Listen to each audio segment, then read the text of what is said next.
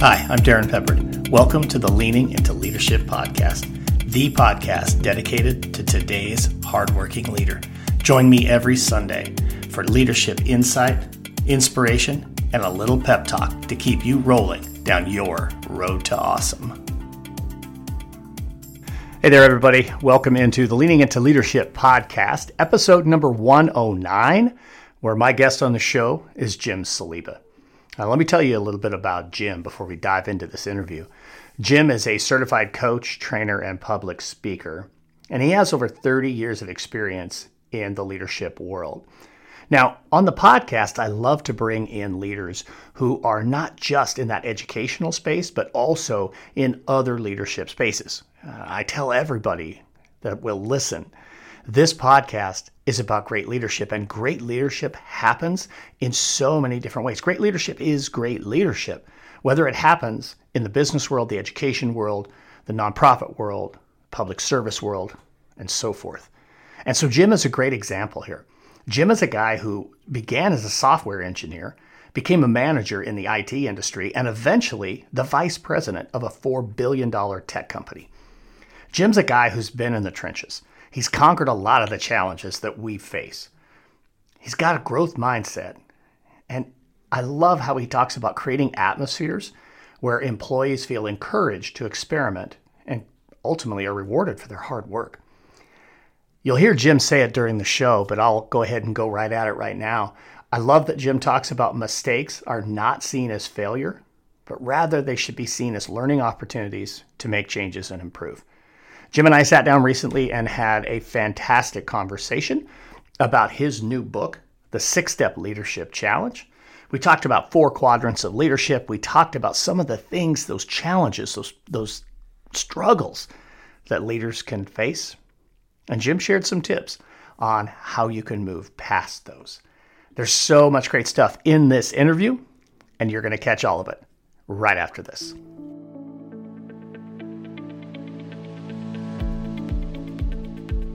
Leaders, your educators deserve to have a leader who believes in them, who supports them, and who lifts them up when they're down. Right now, they deserve that reminder that they are traveling their own road to awesome.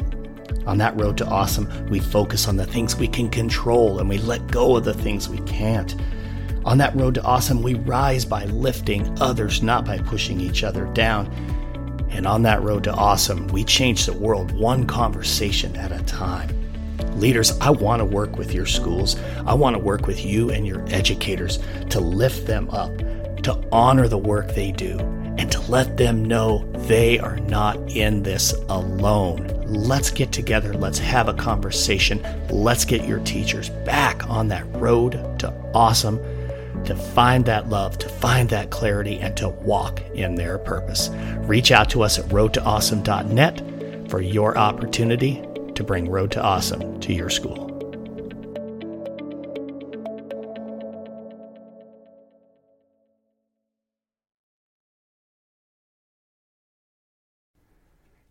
So as many of you that listen to the podcast regularly know, when I was a first-year building principal, to say I struggled would be kind. And certainly I think there were those deeply embedded fears that I was not necessarily willing to face, or even for that matter, probably couldn't even identify or even label them. Overcoming those fears, overcoming all those different challenges certainly made a difference in my career as a leadership coach. That's something I want to try and help other leaders do. And my guest on the show today, Jim Saliba, is very much right in that wheelhouse too. We're going to talk about common fears that occur for leaders. We're going to talk about his book, The 6-Step Leadership Challenge. We're going to talk about planning. We're going to talk about just being the most effective leader you can possibly be. But before we do that, Jim, welcome into the show. Thanks for joining me on Leaning into Leadership. Oh, thank you for having me today. It is such a beautiful day here in San Jose, and I am ready to be on your show. I appreciate that, man. Yeah, we're this episode's probably going to land sometime in maybe late November, early December. But as we record, we're just getting the fall weather, and it feels great. It's same thing here in Omaha. We've got some nice fall weather. One of my favorite seasons. So, Jim, before we dive in and start to talk about all the things that I just shared, for those who who are listening in that maybe don't know who you are, just share a little bit about who Jim Saliba is, what you do, kind of where your expertise lies. Sure. I started in my career as in tech, a programmer, grew through being a VP in a large $4 billion software company. It was very interesting. I really enjoyed it. I loved science and math, and this really just took me through that. But as I started working years in large corporate organizations, I started seeing how people work together, how things has to happen with people. So around 2009, I left that world a bit, went out on my own to do consulting to help people, especially software organizations, do change because we're constantly changing. I mean, if you want to talk about change, when was the last time you saw a Nokia phone? Right? Change happens all the time.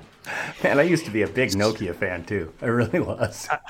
I know, right? I mean, they were the phone for a while, but things change because we don't stay with things that happen in our world. So I was helping companies do that. And what I started realizing is that we were focusing way too much on the what I would call the boots on the ground. In my case, the engineers.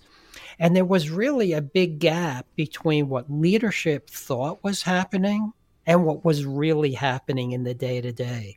So that's what started me to focus on leadership and the problems that happen there. And we'll probably talk about it, but often we move up in our career based on our technical skills, not on our leadership skills. And we start having a mismatch there. And that's why those fears you were talking about come in. Yeah, for sure. And I think I appreciate that you say that because so often, it happens in the education space, and I know it happens in the private sector as well. We do just that. We rise because of success in a previous role, but that doesn't necessarily predict success in the next role. It's so often and I'll use education as an example since that's where my roots are. Might be a fantastic classroom teacher, but delivering quality instruction, ensuring quality learning is happening in your classroom, managing students in your classroom is very different than leading adults. Creating that compelling vision, working the day to day, and everything that goes in between there, right? And yeah, for me, that's where those fears started to come out. I was, I think I did a pretty good job as a classroom teacher. I think I was a pretty good head coach. Some of those skills transfer, but not all of them. And even going from like assistant principal to principal or principal to superintendent, again, different set of skills. And I'm sure that that's the same thing in the corporate ladder, moving from those entry level positions into C-suite positions. It's interesting that you talk about education because I talk about education in a broader sense, even corporate training, that we train and we teach so much about the technical skills, how to do a job, how to teach, or how to program. The leadership skills, or what HR still calls soft skills, aren't really taught very much. And I think that's a big mistake. I call them core skills because without these skills, companies don't work. And we see a lot of dysfunction in many organizations because of this. And the fears, I have what I call my 4 fears of leadership. They cause dysfunctions because of our fears. Yeah, absolutely. It's very much the same thing in the education space. and leaders end up, in roles, and then they don't get the support around how do you grow as a leader, right? I mean, that's honestly, that's why you exist in your space. That's why I exist in my space, because when I stepped into being an assistant principal, and even as a superintendent, there was not training specific around how to lead people. Even honestly, Jim, going through a master's program, and I mean, I have a doctorate in educational leadership.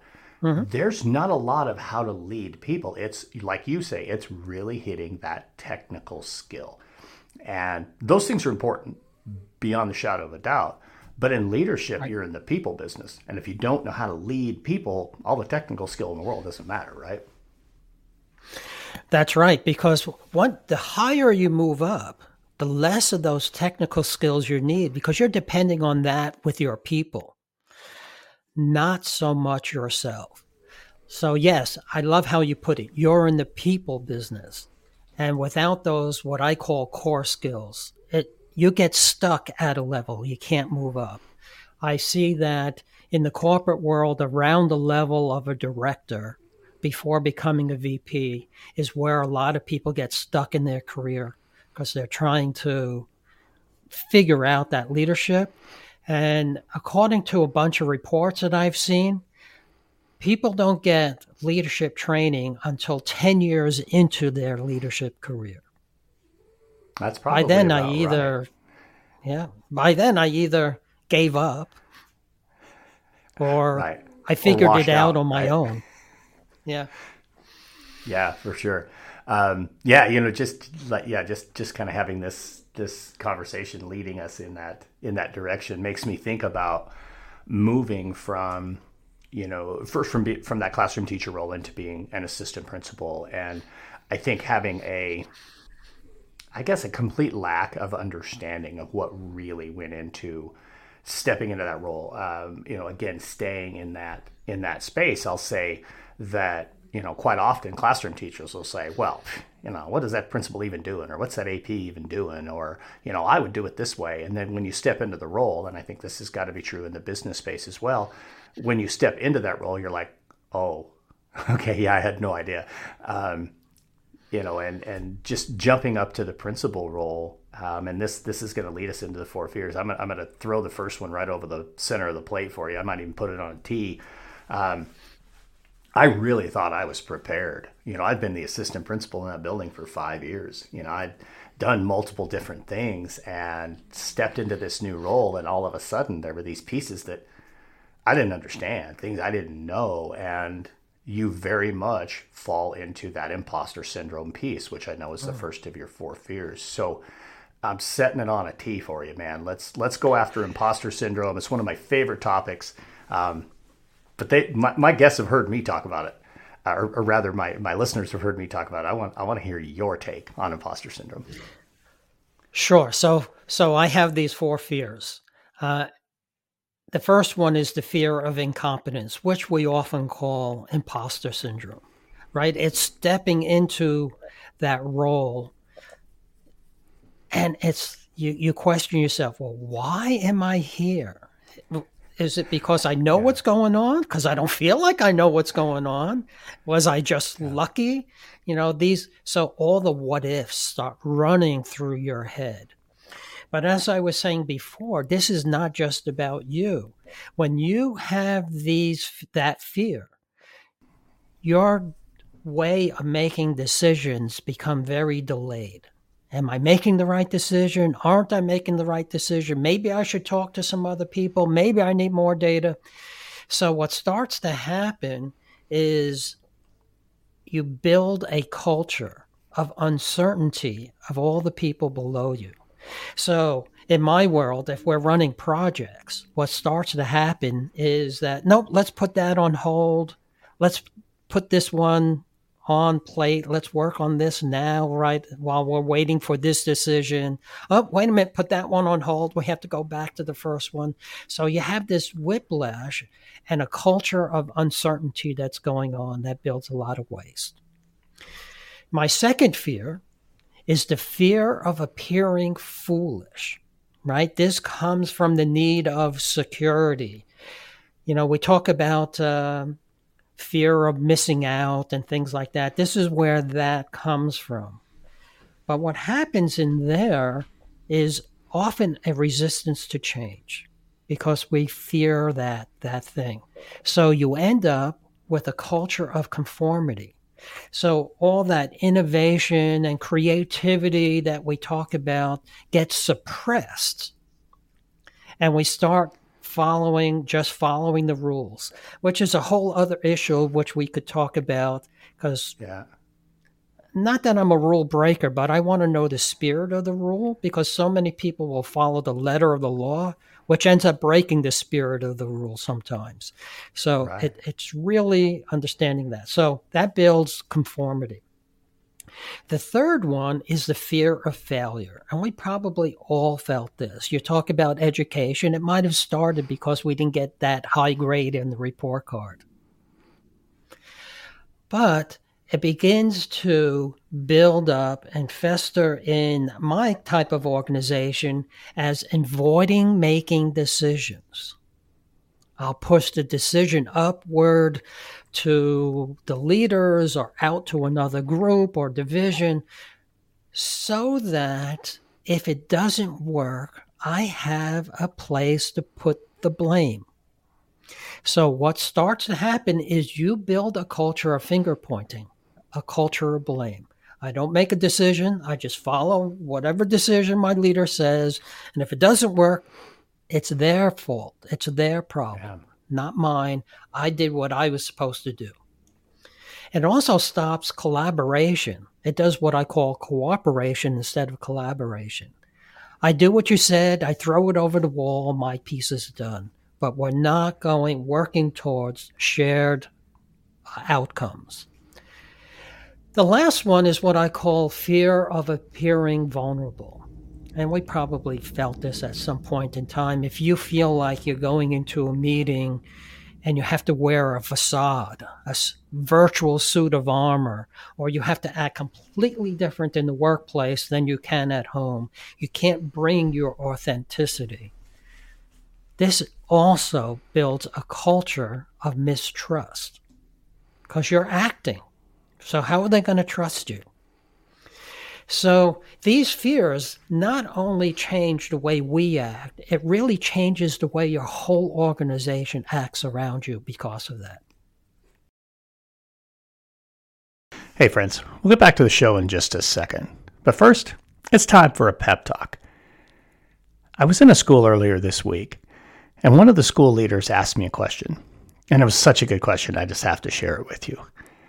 We were talking about teacher evaluation, and he was sharing with me a struggle that he has, one that honestly I did too, when working with veteran, really talented teachers. His question was, how do I give feedback of quality that can help them improve when they're already such a great teacher? Let's be honest. If you evaluate teachers, you've been in this position, and you struggle to find the right thing to say. So here's the answer. Don't say anything. Ask. Just be curious. Ask good questions about what they're doing in the classroom. Ask about the strategies that they chose to use and why they chose to use them. Not in a way that's judging, but rather because you're curious. Maybe share with them some feedback of, hey, when you did this, I noticed your students did that. Was that what you were hoping they would do? Maybe ask them about, what if the lesson didn't go well? What if it had gone off the rails? What was your plan? The more we ask questions, the more engaging those conversations become. Don't fall into the trap, leaders. You don't have to have all the answers. You don't have to always have something to help them grow. That something could just simply be a good question. So, in the words of Ted Lasso, be curious. This podcast is a proud member of the Teach Better Podcast Network. Better today, better tomorrow, and the podcast to get you there. You can find out more at teachbetter.com/podcasts. Now let's get back to the episode.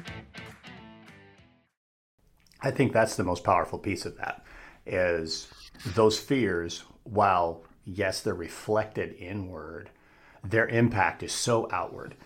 And, as somebody who really focuses heavily on organizational culture and climate, I really appreciate that you go right at those, the impact on the culture that each of those have.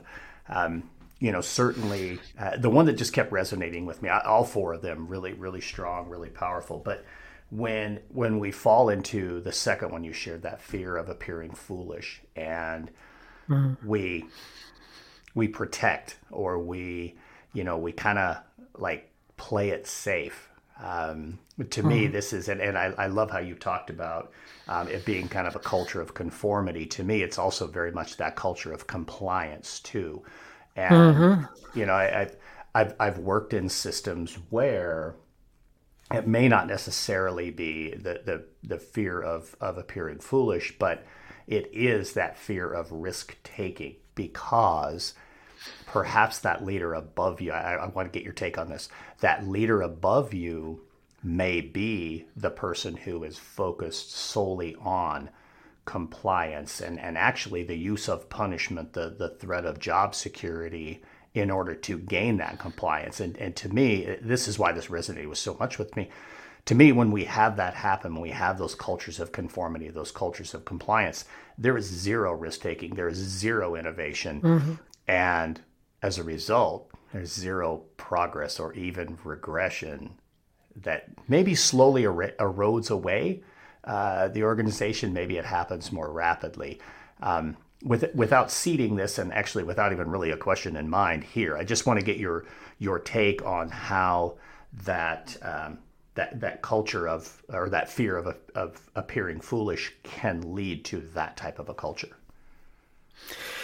Well, I see it happen all the time. When you have maybe a small startup company, they're bold. We're going into this. We have a brand new idea, and we start putting things out into the marketplace. And let's say it takes, and we start growing. Well, now I need more people. So my world, here we are in Silicon Valley. I need more people. Well, where do I start getting them from? From much larger organizations, which bring in the rules and the paperwork, and that flexibility and adaptability we used to have starts to go away. And I'm not saying that's a bad thing, because we still need that balance to make things happen.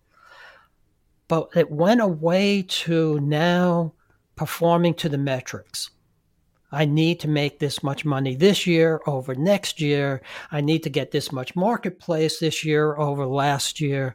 And that fear of the failure starts to come in there. If I'm not making the numbers, why aren't I making the numbers? But the whole thing goes against the grain of being a human. Going back to education, when we were young in elementary school, we learned by absorbing. We just brought it in. But as adults, that doesn't happen anymore. We're more experiential. We learn by doing.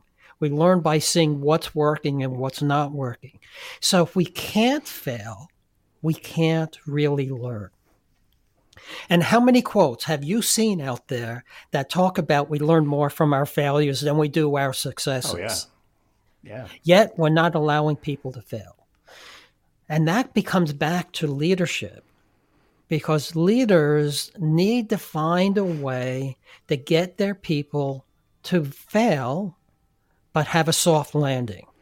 I'm not saying that we should spend $1 million into projects for a marketplace that we think exists and we find out later it doesn't. But how do we make little experiments as we go along to test our hypothesis to make sure that we are going in the right direction? So we talk about agile and agile software development in my world. And one of the things we talk about is fail fast. And the concept of fail fast is doing iterations, small iterations, and finding a fail that going to fail early. This isn't right. So now you do what we call pivot or persevere. It worked. Maybe not quite as much as we wanted, so we make a little adjustment. We keep on going. Or it's like, no, this isn't going to work at all. I am so glad we found out now. But now it affords me the ability to make decisions early and try other things. And that is I think so today, perfect. Yep. Today, in how fast is our world moving compared to 10 years ago? And then 10 years before that. If we don't work this way, we're going to become the next Nokia phone. Ooh. Wow. In the speaker space, they call that a callback. You just threw it back to the Nokia. I love it. And I got to be honest with you. I mean, what you're talking about there, again, you know, my roots in the education space, that to me is what we need to be able to do and should be doing, and in many cases are, in our classrooms, where teachers are trying different instructional strategies, different methodologies for students to learn, and fail fast. Hey, if it doesn't work, quit doing it. Try something different. Or, you know, so pivot or persevere, you know, okay, let's move in a different direction. Or, okay, this can continue to get better. I just need some outside feedback. I just need some support. You know, maybe it's an instructional coach. Maybe it's my administrator. Maybe it's my peer next door. Hey, here's what I'm working on. I just want to continue to grow this particular space. So whether that's in the business space or in the education space or anywhere else, that cycle of, you know, fail fast, pivot, and persevere very much is like, you know, that PDSA, plan, do, study, act. How do you learn from something in small doses so that you can continue to grow? I love it. That's super, super amazing stuff. Let's do this. Let's pivot to, since we're talking about pivot, and we won't need to persevere on this one. This is going to be a fun pivot. Let's pivot to the book, The 6-Step Leadership Challenge, because there's a couple of pieces in there that I want to make sure we get to. And I think they tie in with what we just were talking about with the 4 fears and ways that, you know, that we are able to, you know, experiment and learn and grow and make sure that we have the culture in our organization go in the right direction. You talked about, in the book, I know you talk about 4 quadrants of leadership. You talk about kind of a 30, 60, 90 planning cycle. Let's start with just kind of the root behind putting a book together. You know, here at Road to Awesome, in addition to my speaking and consulting, we also happen to be a publisher. I mean, ours is books by educators for educators, but still, what I'm going somewhere with this, trust me.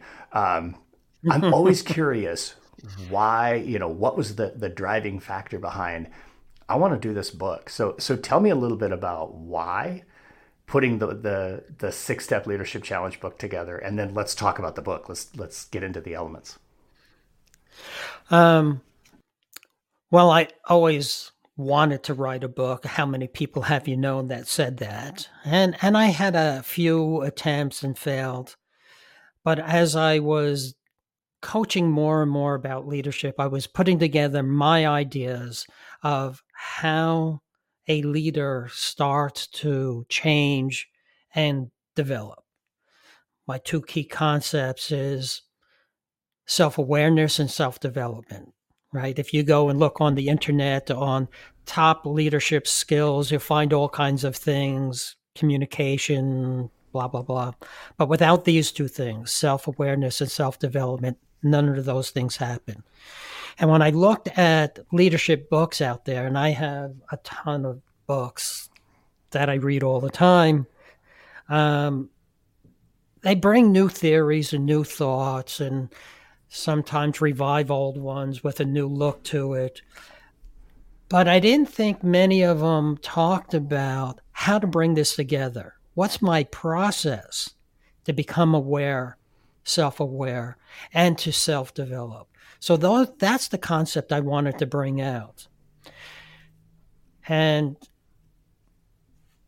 there it is. I can't tell you how many times I wrote and rewrote it over and over again. Oh, yeah. Until I was in a group of people, of authors writing books, and someone used the word challenge. And that all of a sudden changed for me. And I said, what if I make this a challenge?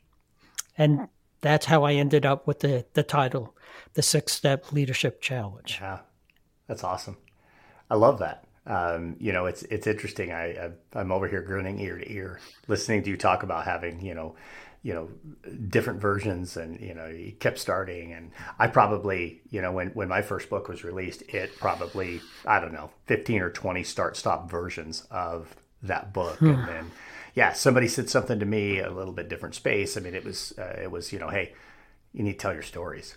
And once that was like, oh, wow, I get it. And then it just, boom, it just started flowing, And so the lesson there, folks, if you're wanting to write a book, is persevere. Don't pivot, persevere, stick with it. Eventually you're going to get that spark that puts you over the top. So let's talk about this book. I mean, it's there's so many great pieces there, and I agree with you. There's a lot of great leadership books. We could probably compare leadership book shelves, and we probably have a lot of the same ones that are fantastic. But for me, when I go diving into a new leadership book, it's not about completely reframe the way I think about leadership, but can I come away with something?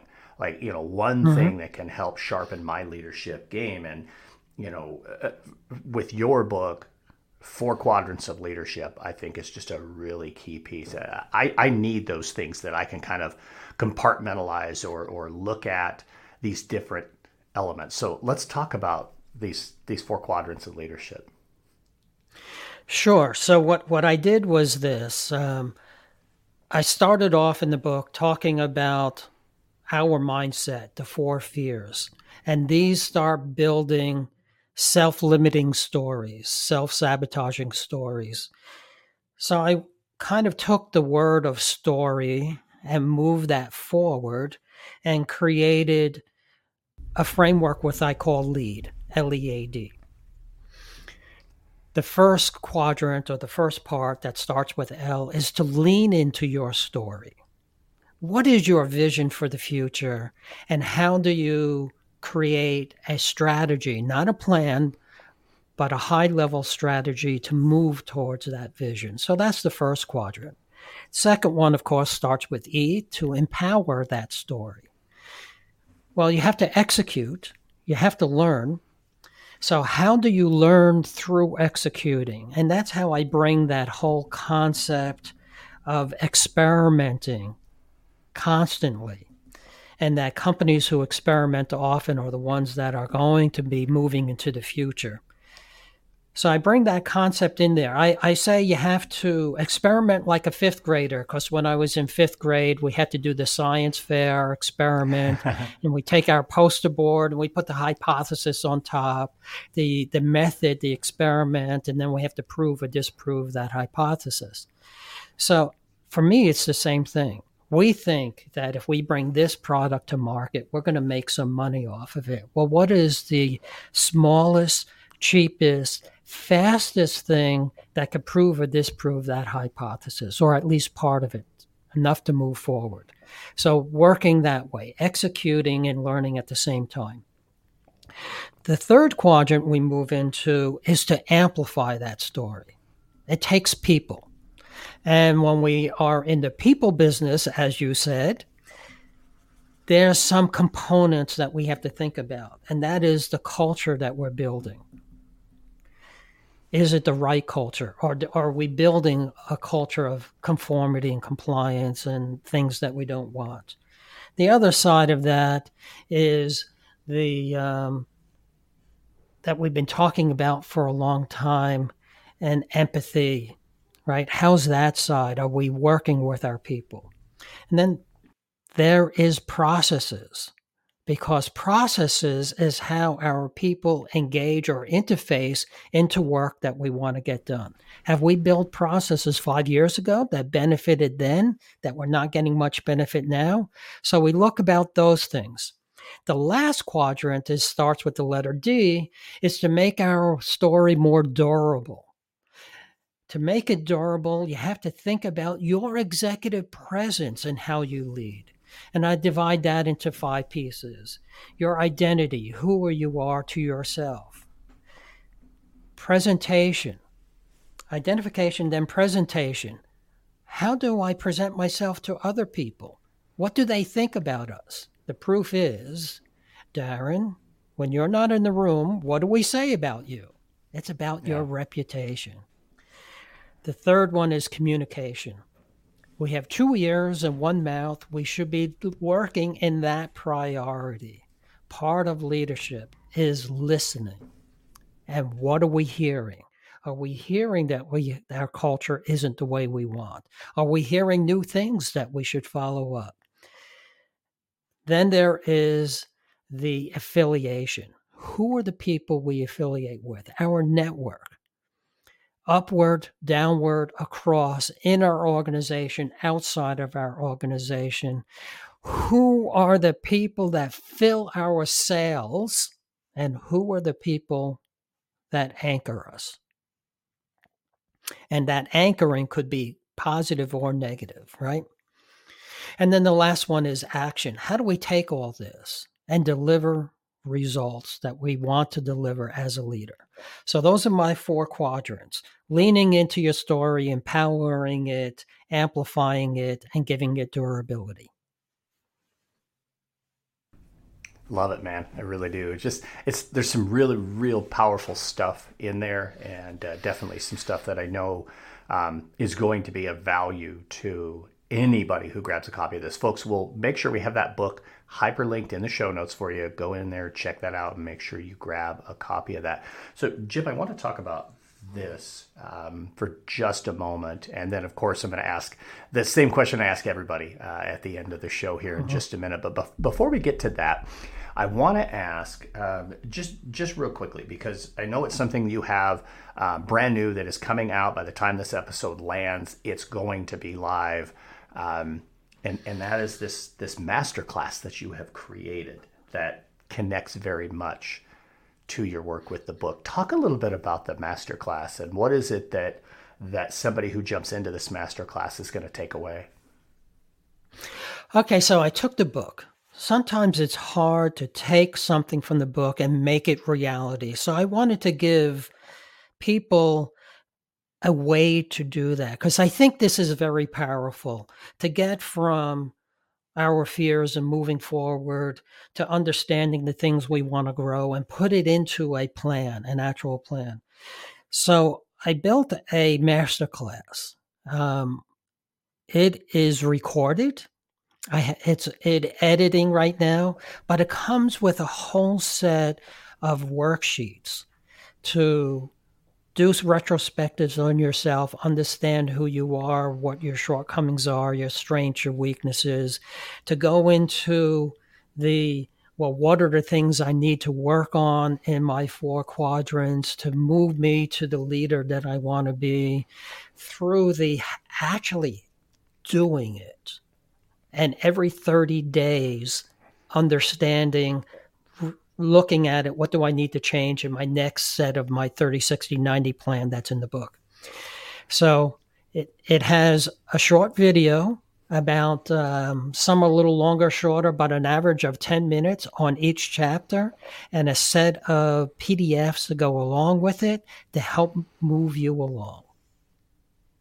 Outstanding. Well, again, that'll be another thing that we add to our show notes. So it's hyperlinked there for you to go and check that out. That's outstanding. I love how you've taken that, all that amazing information in the book, and then made it something that people can actually do something with, as opposed to just reading, digesting, and okay, now what? That's a really powerful piece. Right. So let's do this. The show is the Leaning Into Leadership podcast. On every episode, I ask my guests how they are leaning into leadership. So, Jim, you get to be the one on the hot seat. How are you leaning into leadership right now? I would say today is an example. I left big corporate to do this on my own, to give back to the community and the industry that made me successful. I make a lot less money than I used to, but I am enjoying talking to leaders, coaching leaders every single day. It is amazing when I see that virtual light bulb go over their head and I know that they got it. And not only does it change that person's life as a leader, it changed the lives of all the people that are under that leader and their families. And that's why I say my mission is to change or transform the world of work, one conversation at a time. Love it so much. That's actually one of the 3 core tenets of Road to Awesome. And I say this about educators, but you know what? And what you're doing right now, you have become an educator, that we change the world one conversation at a time. That is outstanding stuff. Jim, thank you so much for joining me here on the Leaning into Leadership podcast. Folks, we'll put all of Jim's contact information, all of those other things hyperlinked in the show notes. Once again, Jim, thank you so much for joining me on Leaning into Leadership. Thank you very much for having me. I enjoyed our conversation. Once again, a big thank you to Jim Saliba for joining me here on the Leaning into Leadership podcast. Folks, make sure you check out all of his information there in the show notes. Reach out and get connected with Jim. You truly will enjoy having a conversation with Jim. Join me next week on the show when my guest will be Dr. Brian Perlman. Until then, have a Road to Awesome day. Thank you for listening to the Leaning into Leadership podcast, brought to you by Road to Awesome. Don't forget, click subscribe, give a review, and share this with somebody who might also enjoy leaning into leadership.